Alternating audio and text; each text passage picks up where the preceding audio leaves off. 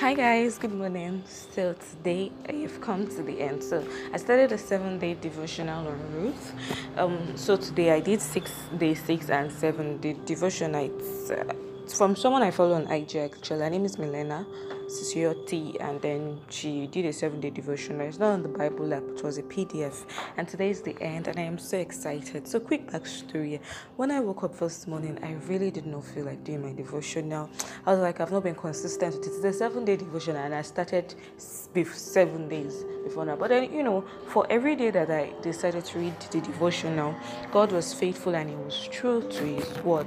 See, God doesn't have a problem, to be honest. We are the problem. We are the one that. I'm sorry if you can hear any noise. There's one. I'm outside, so there's one bike and there's one power bike.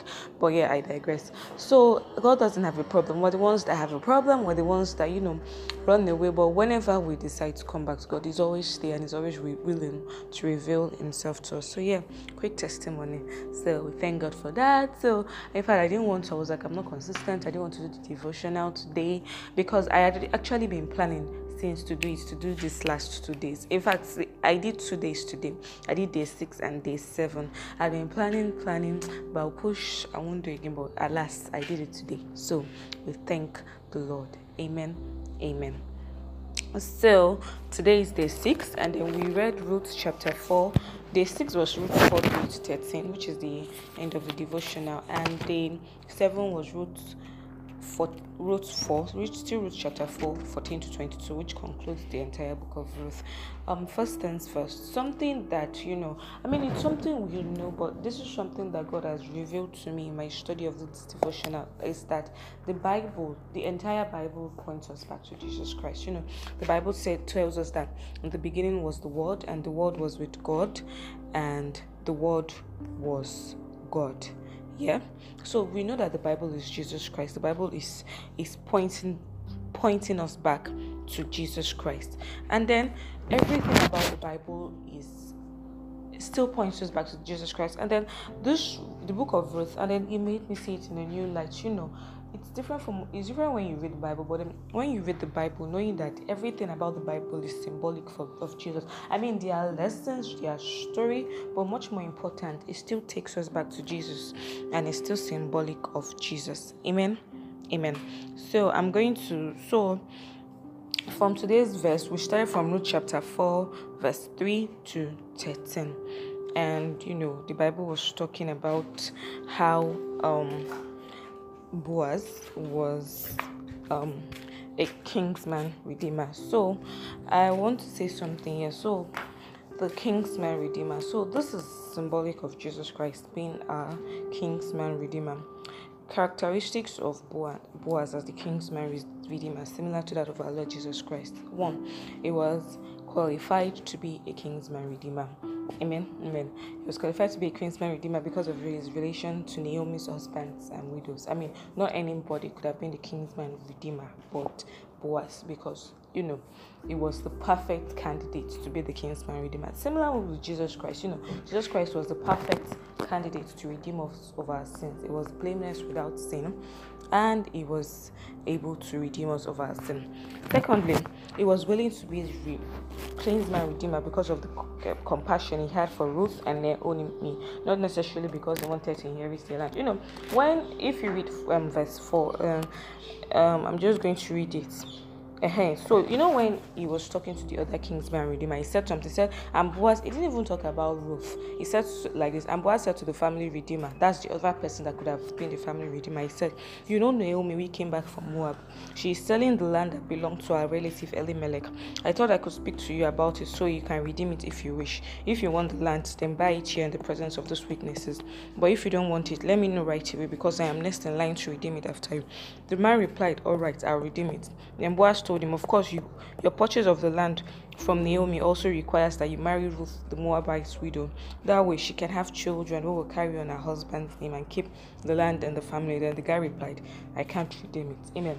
So you will say that Ruth Boaz rather wanting to redeem the land. It was driven by compassion for Ruth and Naomi. It wasn't necessarily because of what he will gain. Now the other guy thought it was just about me getting the land and no responsibilities attached. But hey, there were responsibilities attached. Similarly, Jesus Christ coming to die for us, it's not because of anything. It's not because he had to, he was obliged to, but because he was driven by compassion for us, which is very, very symbolic. Jesus Christ coming to die for us was driven by the compassion that he had for us. Then another thing is that Boaz did not have to, but he still did. Similarly with Jesus Christ. Jesus Christ did not have to die for our sins, but he still didn't. Again, because of the love and compassion he had for us.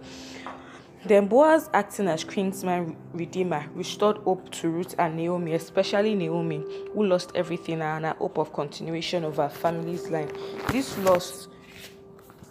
There's some parts I'll be reading from my book. This loss was as a result, because they left God's city, God's will, God's plan, center of God, whatever God wants for their life, which can be similar to us. Jesus came and he restored lost hope for us. He made us. He came and brought back the original status quo, which was what God intended for us, that we should have a relationship with God, we should have access to God as our Father. Do you guys? So that is it. Boaz acting that also signifies Jesus Christ coming to restore lost hope to us. Amen. Now there was something that that was mentioned there, that Milena mentioned in the devotion, and she said the symbolism of the shoe. Now when the other guy refused to accept the land, so the Bible said that now in those days it was the custom in Israel for anyone transferring a right of purchase to remove his sandal and to hand it over to the other party. This publicly validated the transaction. So the other family redeemer drew off his sandal, as they said to Boaz, "You buy the land." So the other guy removed the shoe. And then what can we say is the symbolism of the shoe? So there were two verses in the devotional, two little verses that were pointed out. Is Exodus 3:1-6 tells us of Moses' encounter with a burning bush, and how God told him that, "Oh Moses, you have to remove your shoe because you're standing on an holy ground." Similarly, Joshua, in Joshua 3:13-15, it says Joshua encountering an angel, and the angel also made a similar statement that you have to take off your shoe because you're on an holy ground. And then something that was common or was similar between Joshua and Moses is that when they took off their shoe, they bowed, they surrendered. So for me, this is the revelation. This is what I think, that this taking off of the shoe signifies surrenderedness to a higher power. So the guy taking off his shoe, that's the other family redeemer taking off his shoe and handing it over to Boaz, it signifies surrenderedness, which I can also say it also signifies we surrendering and laying everything to Jesus Christ as at his feet when we come to him. So that is it for me. So that removing of shoes signifies surrenderedness to Jesus, to Boaz as kinsman redeemer. And then as Christians, when we come to Jesus Christ, the act of confessing Jesus Christ as our Lord and Savior signifies surrenderness to him.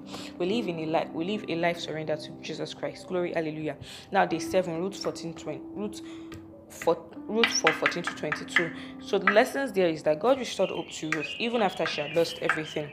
God can always bring back hope to any situation, no matter how hopeless. So no matter how hopeless you think your life is, or a situation might be a family member you're praying for and you think that family member is far gone. No, God is in the business of restoring hope to any hopeless situation. The Bible says God is the same yesterday, today, and forevermore. Amen. Then when Ruth and Boaz had a child, the child was named Obed. And then from devotional we're told Obed means worship. Now I can liken it to this. So Obed was the result of a union between Ruth and Boaz. When they got married, they became one. So if we are doing symbolically, Ruth signifies the church, Boaz signifies our Lord Jesus Christ. And then it said when we connect and become one with God, it produces worship, because we're surrendered to God and we are in awe of everything he has done. It produces worship and reverence for God as our Lord and Savior. Amen. So then also, one other key thing to note is that Boaz did not force Ruth. He gave her an option. Similarly, Jesus Christ doesn't force us to have a relationship with him or to become one with him or to give our lives to Christ. it gives us an option. So yeah, so this is the end of my study of the book of Ruth. And again, I am so happy that I did this. I am so happy that, even though I didn't feel like God prompted me to do, I bless God, I glorify God, and I hope that we can continue consistently in this, because the thing is that this is our life, this is our struggle, this is our relationship with God. It is the last thing the devil wants. The devil doesn't want it. But what we will do is we'll keep at it. Yes, at the end of days that we will slack, yes. But what we won't do is because, I didn't do my devotional today, I didn't do yesterday, I won't continue. No, we'll continue and we'll keep at it, because reading this the Bible in a whole new light of it being symbolic of Jesus.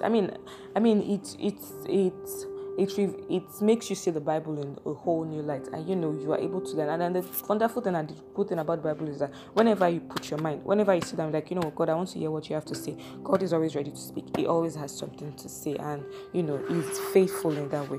Amen. Praise God. So the prayer after today is that God will help us to continue in the consistent study of His Word. It will strengthen us. It will always be with us. It will give us the strength, the grace, and courage to study His Word faithfully and diligently. Amen.